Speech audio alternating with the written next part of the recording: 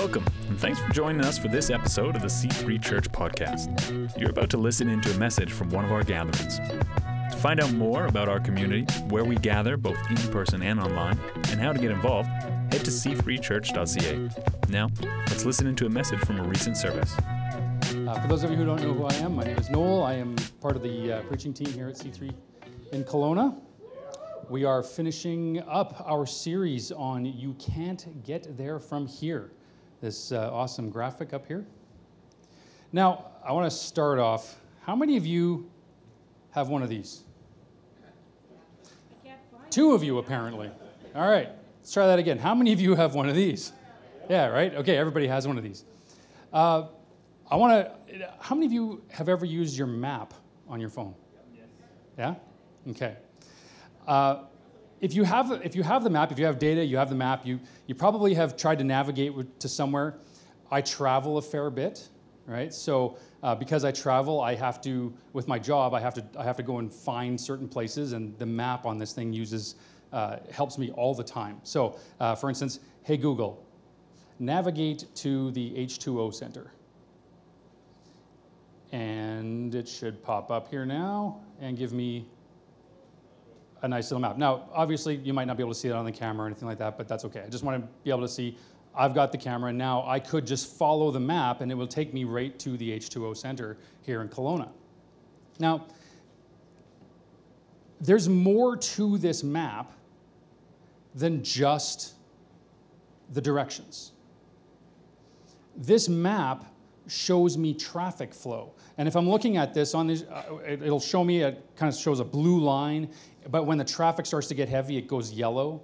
And then where the traffic is stopped, it actually goes red, so I can see where there's actually traffic problems. It tells me actually when to leave. So if I want to actually get somewhere at a certain time, the map will tell me, leave by such and such a time to arrive at this destination on time. So it knows based on traffic patterns.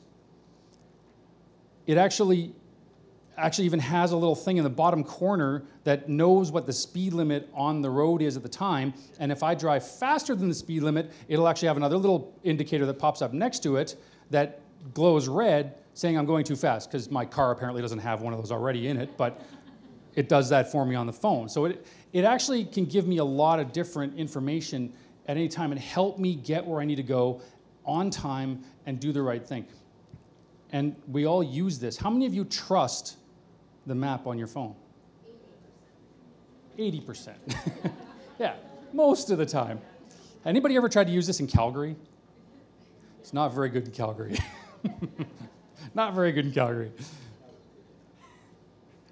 One time, actually, I was going to Vancouver, and my wife and I were actually going to Vancouver one time, and we got up about halfway up the Okanagan connector, and the map, Google Maps, popped up with a notification, and it actually said, there is a slowdown up ahead.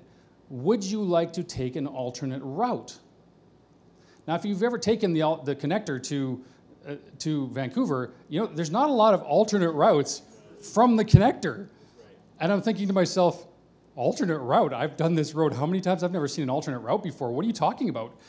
And I thought, well, I'm not in a particular hurry to get there, so yeah, why not? Let's go on an adventure. So I hit yes, and sure enough, like about a kilometer up the road, it turns us on this road.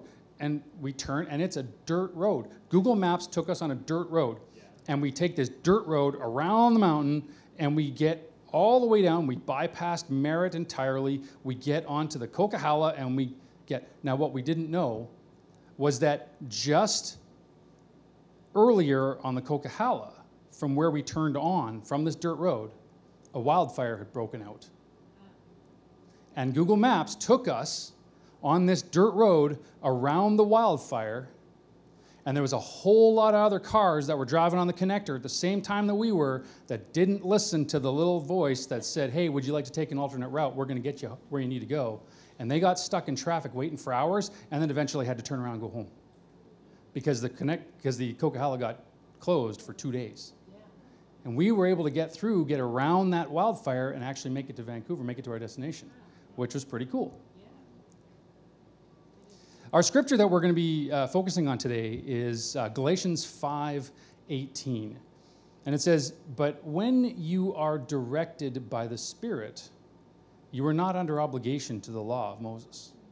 Now, the law of Moses part, I mean, that was the Old Testament and whatnot.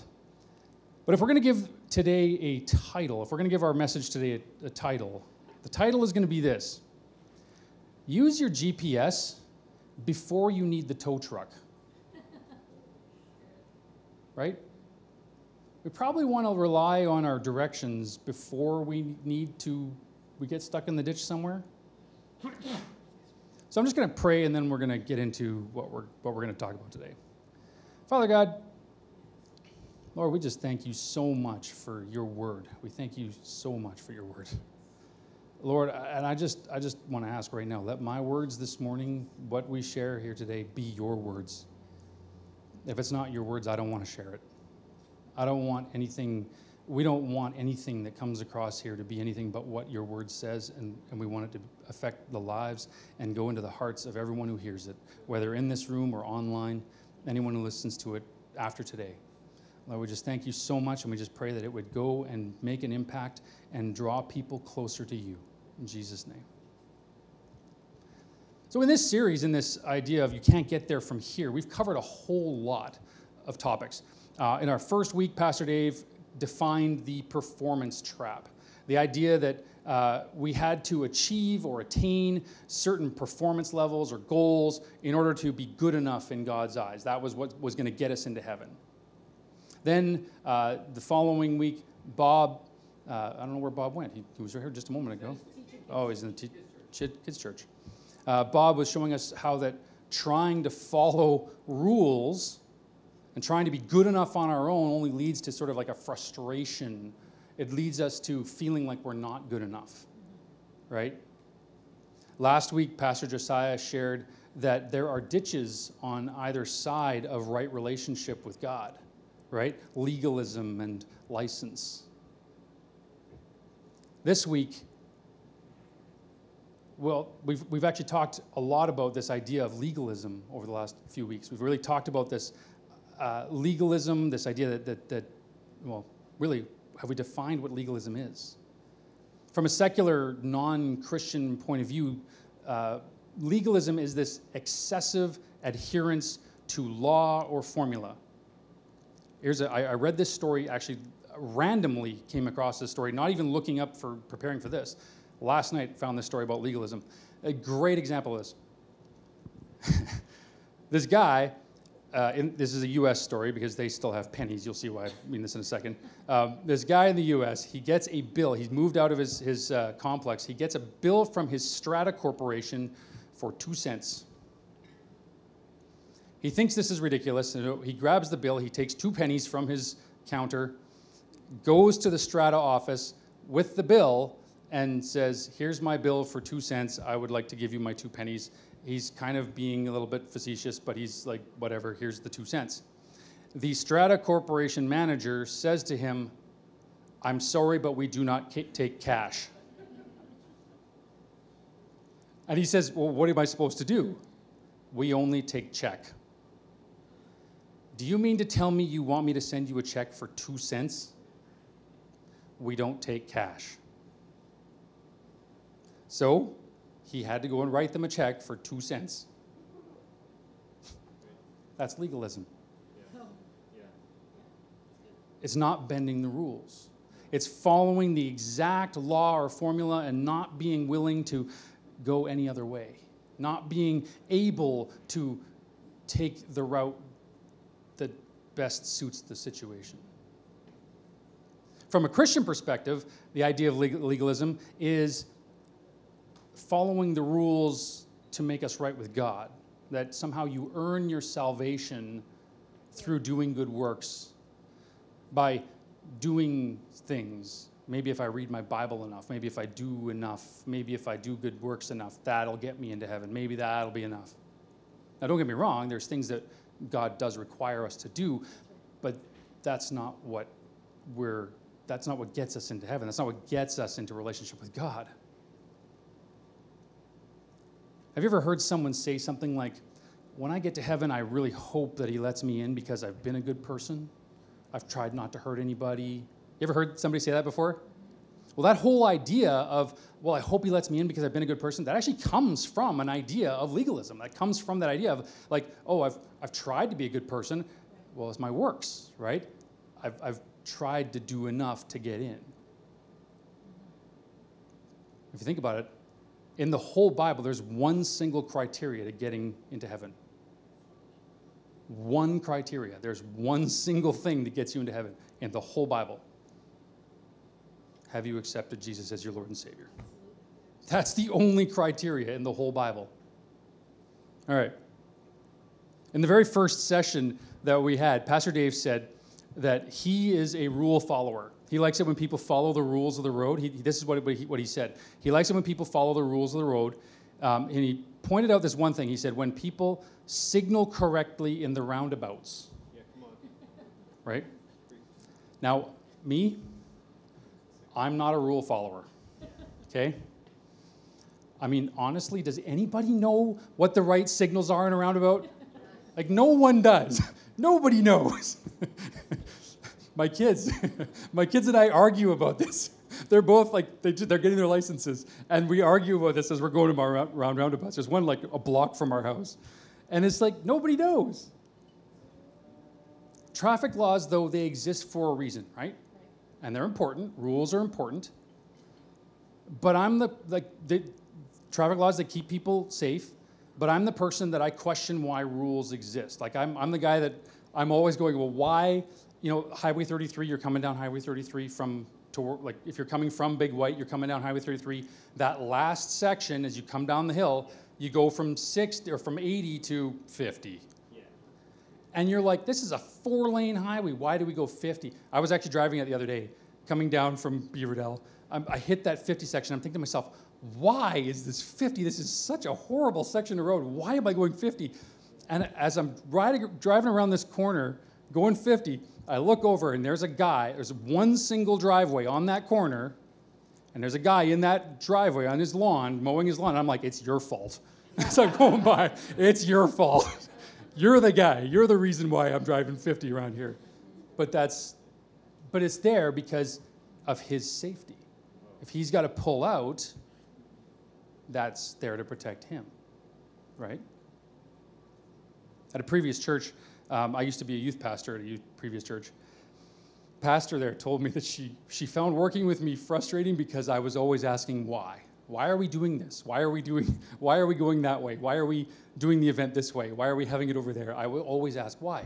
Because my heart was like, is this where God wants us to be? Is this what God wants? Is this what God is asking us to do? That was always my heart to do.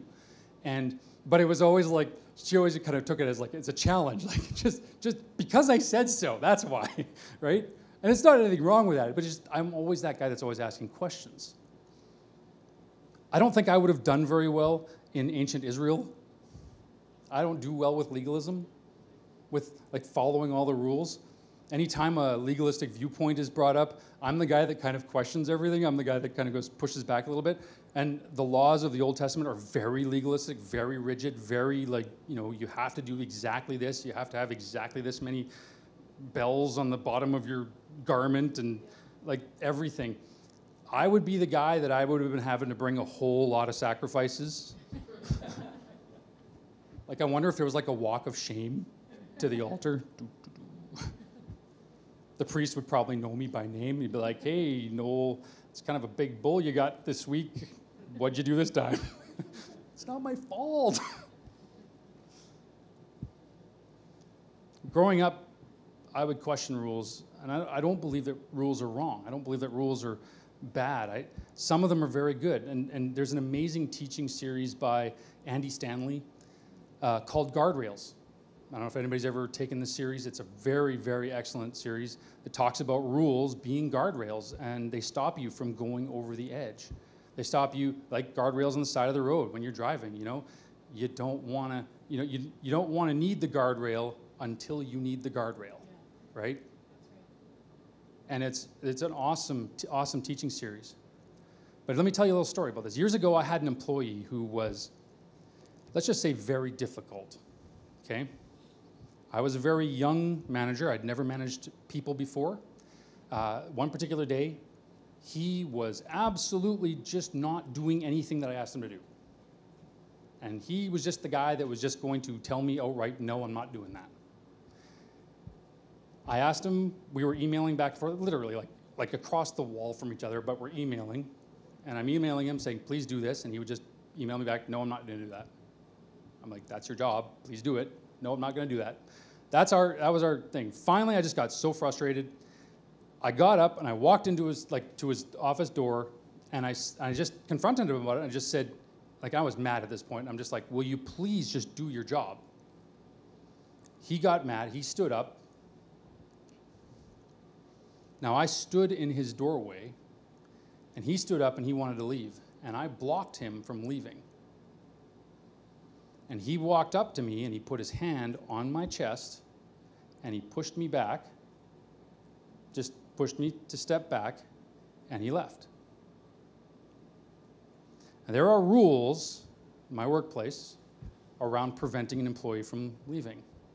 I was clearly in the wrong. I was wrong.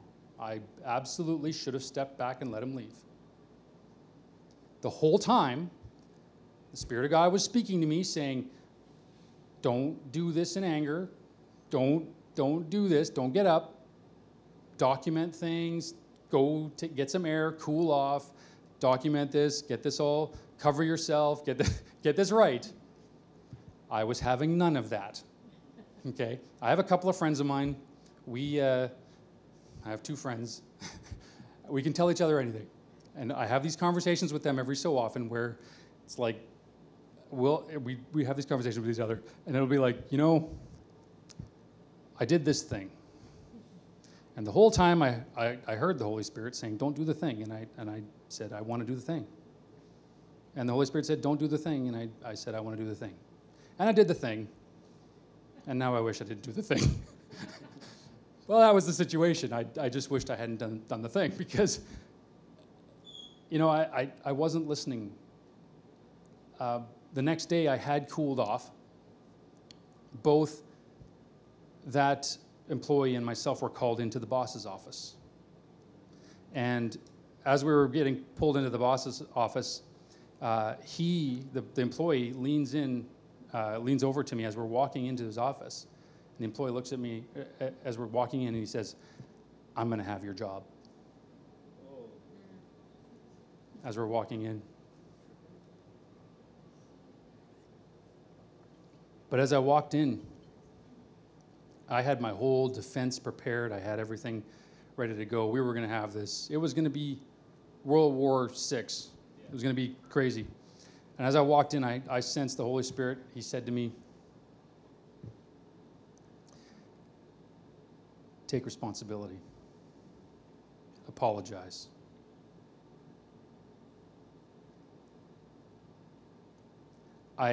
So we sat down, and the boss looked at me first to get mine because I was the supervisor. He looked at me to get my take on it. The employee, he was like, you could see he was like fidgeting in his seat, like he couldn't sit still. He was ready to like burst, like ready to just, well, Noel's a... And I just said, I was wrong. I should not have stood in the doorway. I shouldn't have prevented him from leaving. I was absolutely out of line, and I accept all responsibility for what happened. I accept any consequences of my actions, even if that means you have to fire me. I totally accept that, and I apologize sincerely. And I left it at that. The employee, his mouth just dropped open. He didn't know what to say. He was ready to argue. He was ready to fight. The boss sat there for what felt to me like 6 years. Like, he just sat there just thinking.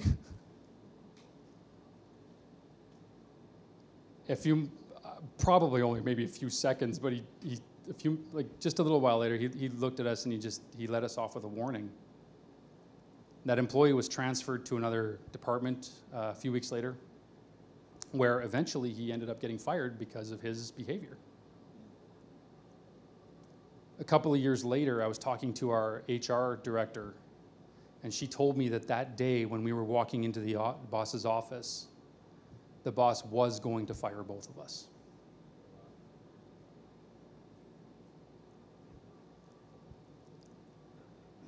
I had ignored the guardrails. Weirdly, as a completely inexperienced manager, I had taken this license, Pastor Josiah was talking about license and legalism. I had taken license, but somehow ended up in a legalistic viewpoint of my way or the highway. And I was just so rigid with him, and I wasn't in the right place. And the Holy Spirit had to be my tow truck and rescue me out of that ditch. I'm so glad. I'm so thankful for his grace and his mercy. But the idea here is to stay out of the ditch in the first place, to not have to get stuck in that ditch. Fortunately, the method of staying out of the ditch, the method of staying out of the ditch of legalism and license, coincidentally, is the same method. It's the same thing. Years ago, when I was much younger, much younger, even younger than when I was a manager, when I was actually a kid, my family was involved with a church group that was somewhat more strict. And this church group had a desire to pursue holiness as a philosophy, which I completely believe in. I believe holiness is an absolute thing. God is holy, and he must be regarded as such. If we want to spend time with him, we must treat him as holy. I believe in holiness, but I don't believe in it in terms of legalism. I believe it's his Holy Spirit that helps us that way. But this church group would sort of take things, in their effort to be in holiness, they would take things into that legalistic sort of viewpoint. So as an example, there was a certain point where I remember for a little while, the girls in our group were not allowed to wear pants for a while. That's a legalistic viewpoint, right? Or there was a little while where at one point girls were not allowed to cut their hair, right? Their hair couldn't be shorter than their shoulder length or something like that. And that's, like, are they Christians? Sure. They love God. They want to please him. They want to serve him. They want to follow him. Seems like it. I mean, that seems reasonable. But those legalistic viewpoints have kind of hindered their ability to share and to proclaim the gospel. Do you know what I'm saying? It's like those things have become sort of a challenge for them to get past. Now, just to make it a little bit more personal for everybody, what is it in your own life that you're struggling with? What is it in your own life that you've been trying to be good enough with? You've been holding yourself to, but you keep failing in? When are you, where you're trying to be good enough on your own, but you're not quite making it? Like, we all have that. We all have this thing inside. There's this something where we're trying to, well, if I can just get past this thing, then maybe I'll be able, God will accept me. Maybe then I'll get my healing. I'll be honest with you, for the last 6 weeks, I've been going through very much this. 5 weeks ago, I woke up with one of the most painful headaches I've ever had in my life, beyond a migraine, beyond anything. It was so intense. I went down on the couch, sat on the couch. I couldn't rest my head on anything. Anything touched my face, touched my head, searing pain. I sat there on the couch just rocking back and forth, waiting for the pain for 17 hours. Just waiting for the pain to dissipate. And for the past 5-6 weeks, I have just had days where it's just so intense. And there were days where I'm like, God, what do I need to do to get past this? Because there's this little legalistic thing inside my head. It's like, what am I doing wrong? Or what have I not done? Or what do I need to do? And the other day, he said something so profound and so simple to me. And he just said this one thing. It was just, my mercy is as vast as my love. And I didn't understand it. I said, God, what do you mean by that? And he said, do you remember the blind man sitting outside of Jericho when Jesus was leaving Jericho? Jesus left Jericho and the crowds are following him. And the blind man heard that Jesus was walking by. And the blind man said, Jesus, Son of David, have mercy on me. And his request of Jesus having mercy on him was enough to move Jesus' compassion to heal him. It's such a beautiful thing. And it just brought my heart. There's nothing that the blind man had to do. It had nothing to do with his performance. It had nothing to do with his good enough or bad enough or anything like that. It was just, have mercy on me. I'm going a little off script here, but in Romans, when we think about ourselves and we think about how good we are at something, how we try to make it and we fail, and it's like we try to do it on our own. In Romans chapter 7, Paul really gets into this for us. He goes really into this for us, and he says this. He says in chapter 7, we're going to start in verse, 18, I think, here. He says, and I know that nothing good lives in me, that is, in my sinful nature. I want to do what is right, but I can't. I want to do what is good, but I don't. I don't want to do what is wrong, but I do it anyway. But if I do what I don't want to do, I'm not really the one doing it. It's sin living in me that does it. I have discovered this principle of life, that when I want to do what is right, I inevitably do what is wrong. I love God's law with all my heart, but there's another power within me that is at war within my mind. This power makes me a slave to the sin that is still within me. Oh, what a miserable person I am. Who will free me from this life that is dominated by sin and death? And like Bob talked about a couple weeks ago, this is such a frustrating place to be in, isn't it? Have we all been there? We're feeling like, seriously, like I want to do so good. God, I'm never going to do this sin again. You forgive me. I'm never going to do this again. 5 minutes later, what on earth?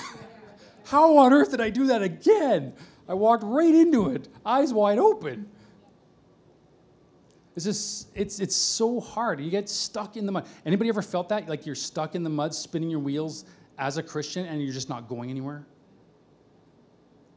I countless times. I was telling somebody the other day, I've been a Christian for 40 years.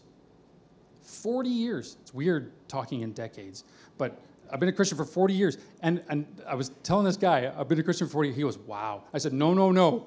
Don't assume that because I'm a Christian for 40 years that I'm a mature Christian. That doesn't mean I'm mature. You could be a Christian for a long time and still be a baby, right? How about this? Have you ever heard a statement like this in a conversation about someone maybe who passed away? Maybe she didn't have enough faith. You ever heard somebody say something like that? Again, statement comes from a legalistic viewpoint that maybe there was something they needed to do, some bar they needed to reach, something they needed to attain to.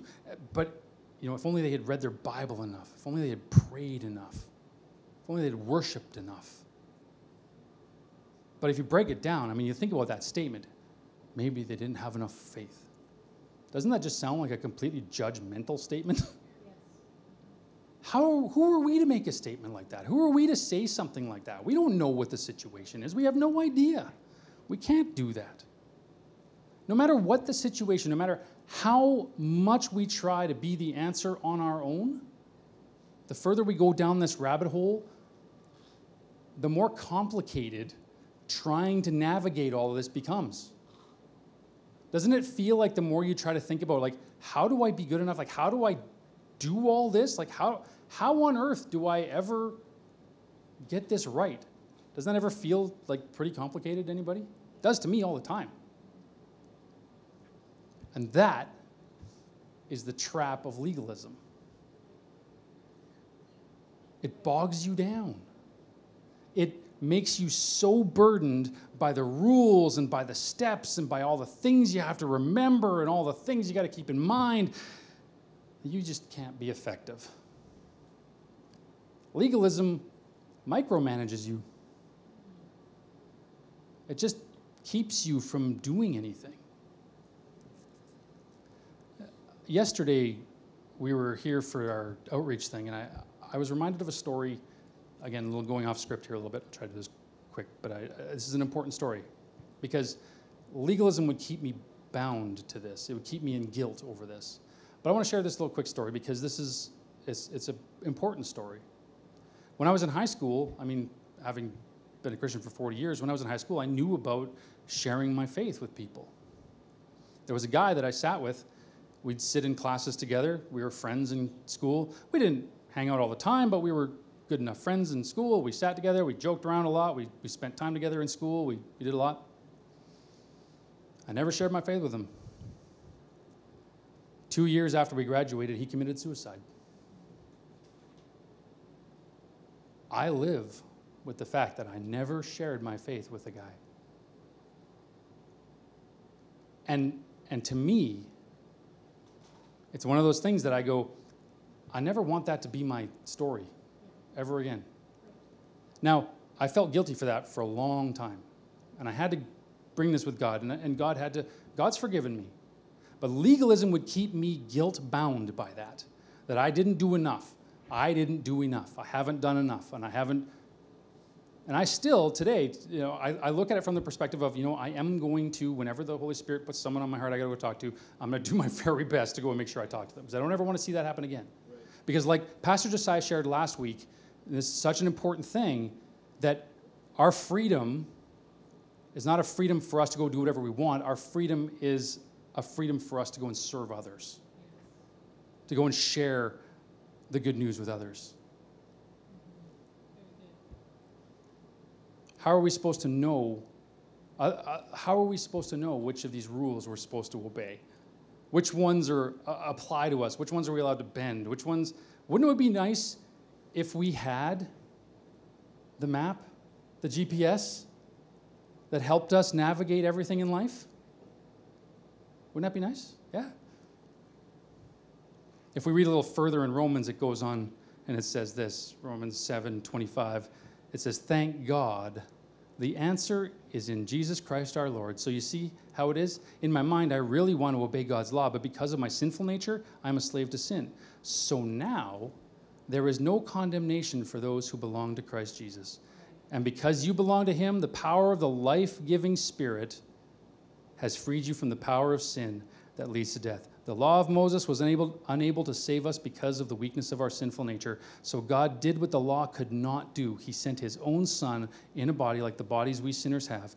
And in that body, God declared an end to sin's control over us by giving his son as a sacrifice for our sins. He did this so that the just requirement of the law would be fully satisfied for us who no longer follow our sinful nature, but instead follow the Spirit. And what's really interesting about this, Jesus said that that the Father would send us help. In John 14:15-17, it says, "If you love me, obey my commandments, and I will ask the Father, and he will give you another advocate who will never leave you. He is the Holy Spirit who leads into all truth." Now, the word advocate there in the original language is actually parakleton, and some Bible translations will actually label that as helper. And at the end there where it says, he leads into all truth, the word all there in the original Greek, do you know what that word is in the original language? It's a super complicated word. That translation word all, super complicated. It means all. Actually, my favorite translation of it is all the things. We can only stay free from this trap of legalism. We can only stay free from this idea that I have to somehow be enough or good enough or whatever. We can only stay free from that by the power of the life-giving Spirit. That's it. But how does he do that? How do we be free from that? A little further down it says in John 14:26, "When the Father sends the advocate as my representative, that is the Holy Spirit. He will teach you everything and will remind you of everything I have told you. He's going to direct you. This is the thing. When you have the Holy Spirit speaking to you, he's going to teach you. He's going to remind you. He's going to send you in the right direction. When he teaches and reminds, that's him telling you, turn left, turn right, go do this, go do that, don't forget this, don't forget that. That's, sound like a GPS maybe? Yeah, right. Yeah. Right? You can start trusting him today. And what's interesting about this is when you do start listening to the Holy Spirit, all of a sudden that ditch of legalism isn't a problem. Even the ditch of license isn't a problem. Because he keeps you on that narrow road right in the center. He keeps you right where you need to be. As you listen to him, boy, he takes you in the right direction. Now, that doesn't mean he's not going to take you into some things where you're going to be like, God, I don't want to do that. Like when I was there and he's telling me, don't go into his office. And I'm like, no, I want to go into his office. And don't go into his office. No, I'm going to do it. Right? Yeah. And we have to learn how to listen. Yeah. But when we do, boy, is it a good place to be. We don't end up in the ditch. I'm going to close with just this one little story here. A couple months ago, I've been praying, and I was on the couch in my living room, and I stood up, and I said, Lord, where do you want me to go? What do you want me to do? And I literally just finished saying the sentence, where do you want me to go? What do you want me to do? And my phone buzzes, and my brother-in-law is texting me. And he's saying, hey, Noel, do you have a few minutes? Can we chat? And so this was on Family Day. And I looked at it, and I just knew immediately that I need to go take my brother-in-law for coffee. So I said to my wife, I think I need to go take my brother-in-law for coffee. I think I need to go for a little bit. So, and my wife, the wonderful woman she is, she recognized right away exactly what I was saying, and she said, yep, go for it. And I said, I'll try to be back by 5. So I went. I picked him up, and we drove around, and I'm like, I don't even know where to go to take him for coffee, but I drove around, and then it just kind of plopped in my head, I'm going to go to this one coffee shop that was relatively near his house. There's other coffee shops closer to his house, but I had this one come up in my head, so I thought, I'll just go there. And so we stopped there. We get out, and we sit down in the coffee shop, kind of in the back. There's another little door in the back that's kind of a back door. You can go into that coffee shop. We're sitting near that door, and he asks me, actually, interestingly, about tithing. He's asking me about tithing. He and my sister are having this conversation about tithing and about, whatnot, and their intense fellowship about tithing, if you will. And I'm explaining to him that, when Steph and I were younger in our marriage, we decided early in our marriage that when it came to tithing, if we were down to the last $100 and it was tithe or groceries, we were going to tithe because God would take care of the groceries. Like that was our philosophy, and we've had that all the way through our marriage, and God has never failed to make sure that groceries were on our, never failed. He's never failed. So we talked for about 45 minutes, 45 minutes. My brother-in-law talked about this. And while we're talking about this, we finished having this conversation, and while we start talking about motorcycles. And we're talking about motorcycles, and while we're sitting there talking about motorcycles, somebody walks through this back door, they go over and grab their drink from the counter, and as they're walking out, it's this lady, she walks back, she stands at the door for a second, she looks over at us, and she says, you two are believers, aren't you? We're talking about motorcycles. I don't know where she gets this from. You two are believers, aren't you? Yeah. She says, my husband and I used to be pastors here in Kelowna, but we haven't been in church. We got hurt by several churches. And she says, she just says this on her own, we haven't tithed in years, and our lives are a mess. I just finished telling my brother-in-law about all this stuff about tithing, and she starts saying this, and so I said to her, I said, well, would you like us to pray for you? And so she says, well, my husband's out in the car. And so we look out and they said, well, would you like us to go outside and pray together? So she gets her husband out of the car. We all step out and we didn't want to interrupt other people in the coffee shop. So we step out on the sidewalk. It's February 14th. It's a little chilly out, but we're going to pray with them. We start talking to them. They start telling us all of the things. Like I had just finished telling my brother-in-law how God had like through our tithing, how God had blessed us through all of our tithing. They start telling us all the exact opposite. How that through stopping tithing, their lives had gone downhill.